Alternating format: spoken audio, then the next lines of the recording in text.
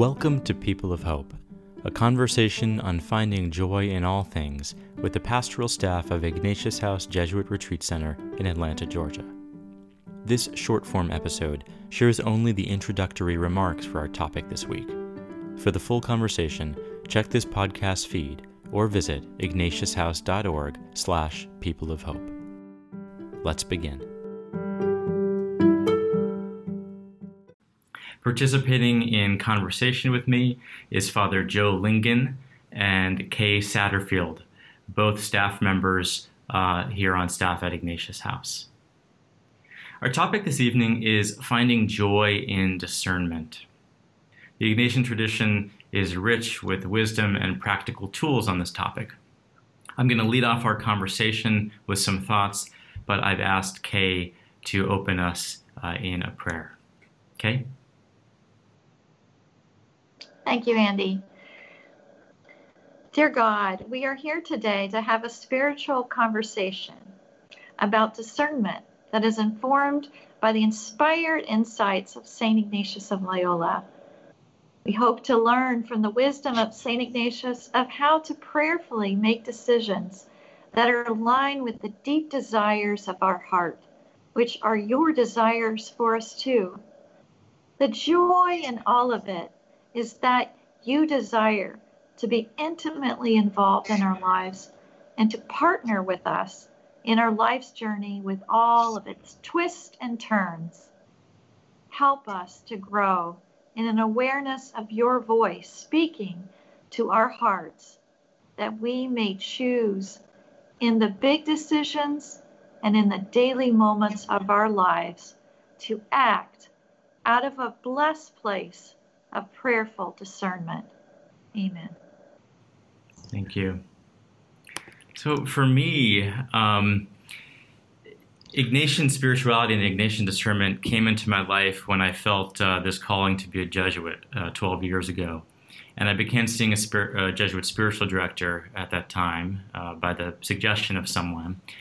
And through that experience, I slowly uncovered this new way to listen to the voice of God. And I remember when I was a child, I was always told to listen to God, and I didn't know what that meant or how I was supposed to do that. Was it a voice that I actually heard? Did I have to listen to my heart? And what did that mean? How did I exactly do that? Well, years later, after having been in religious life nearly 3 years, making the spiritual exercises, discerning not only to enter religious life, but to leave religious life and to get married and have children and so on. The wisdom and insights of St. Ignatius have been something that very close to me. And I've engaged with these tools in various important decisions that I've faced throughout the last over a decade. Now, one feature of the spiritual exercises is the election, and that's meant for those discerning a change in life state like marriage or religious life. That's kind of the traditional approach we have to discernment. But discernment isn't only about decisions. When we talk about discernment versus decision-making, discernment's really first and foremost about listening to the voice of God that is already present. God is already speaking in our lives. And I love the Paula D'Arcy quote where she says, God comes to us disguised as our life. In other words, God is speaking through the various events and circumstances of our life, including our feelings and our emotions and our relationships.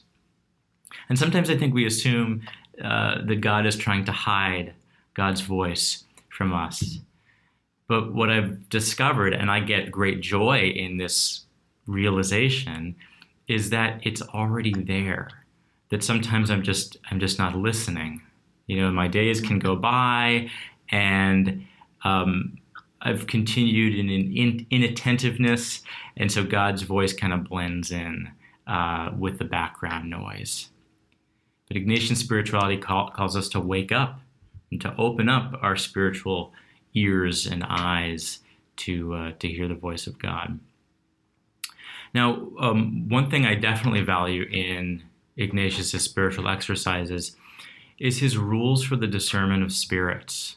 And these came out of his own life experience that clued him into how the good spirit coming from God, the evil spirit not coming from God, how they worked, how they moved in his life, right? He was attentive. He was listening to these movements. And my wife, Sarah, and I actually found that we could apply many of these rules and insights to relationships. And so we actually implemented a number of them into an Ignatian marriage prep program that we've developed. So these rules or insights are windows into the heart. And so when I was told to listen to God by listening to my heart, I finally realized what that meant only when I encountered Ignatius's wisdom on how God is influencing our heart. But it requires an awareness, and it requires an awareness to the interior. Now, one thing we talk about Ignatian circles a lot is desire, and that we can discern God's voice through our desire, the deep desires of our heart. It was desire that led me into religious life. It was a growing desire for marriage that led me to leave. And it was a desire that led me and my wife to the decision to have children. And our desires are very much connected with joy, right? Why wouldn't we find joy in these deep longings of our heart? St. Ignatius said the Creator deals directly with the creature. And so this truth has prompted me to live more attentively and more consciously to that relationship that God is always seeking to have with me. So that's discernment, that's listening. And that listening may lead to some kind of decision, but it's first and foremost listening. Now, these conversations we're having each month are about joy. But discerning an important choice can paralyze some people. And we can approach decision-making in fear rather than a joy that opens us up to the future. The Jesuit theologian Karl Rahner said that hope is being open to the future of God. Being open to the future of God. Now, I want to just tell you just a brief anecdote of when I was discerning to leave religious life. I found myself before a mosaic in the National Basilica in Washington, D.C. And it was an image of the two disciples who were on the road to Emmaus. They were sitting at table and Jesus was breaking the bread, right? They recognized Jesus in the breaking of the bread. And in one instance, I saw that image as me sitting at table with my religious community, sharing a meal with Jesus. But then in the next moment, I saw it as me and my future wife, my future spouse, sharing a meal with Jesus.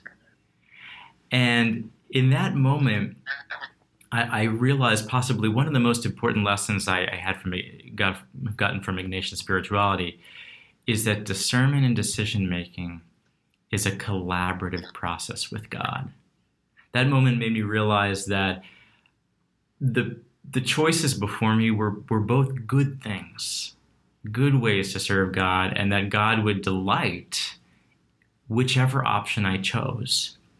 But God was empowering me and respecting my free will and my freedom to make that choice.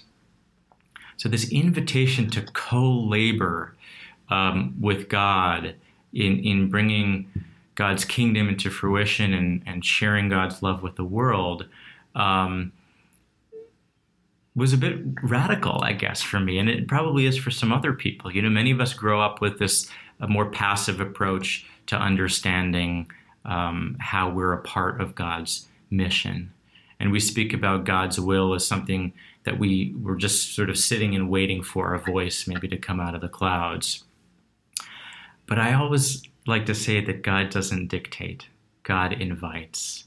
God respects our desires our joys, our freedom, our thoughts, and so on.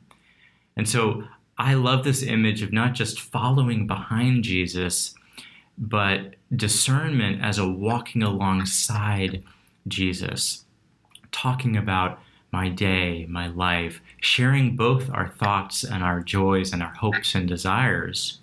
Jesus asking me how I feel, and us collaborating and discussing together how to live out this mission in the world. And then Jesus asks me to make the decision. And so I listen, pray, collaborate, and respond with love in response to this love that God has given me. So I see this as discernment, and it may be making a big life decision, but sometimes our response to God may be as simple as wanting to live a more loving life, to being a more joyful person tomorrow. Thanks for listening. Learn more about Ignatius House by visiting us at ignatiushouse.org or following us on social media. And be sure to subscribe to this wherever you listen to podcasts. May the blessing of God be with you always.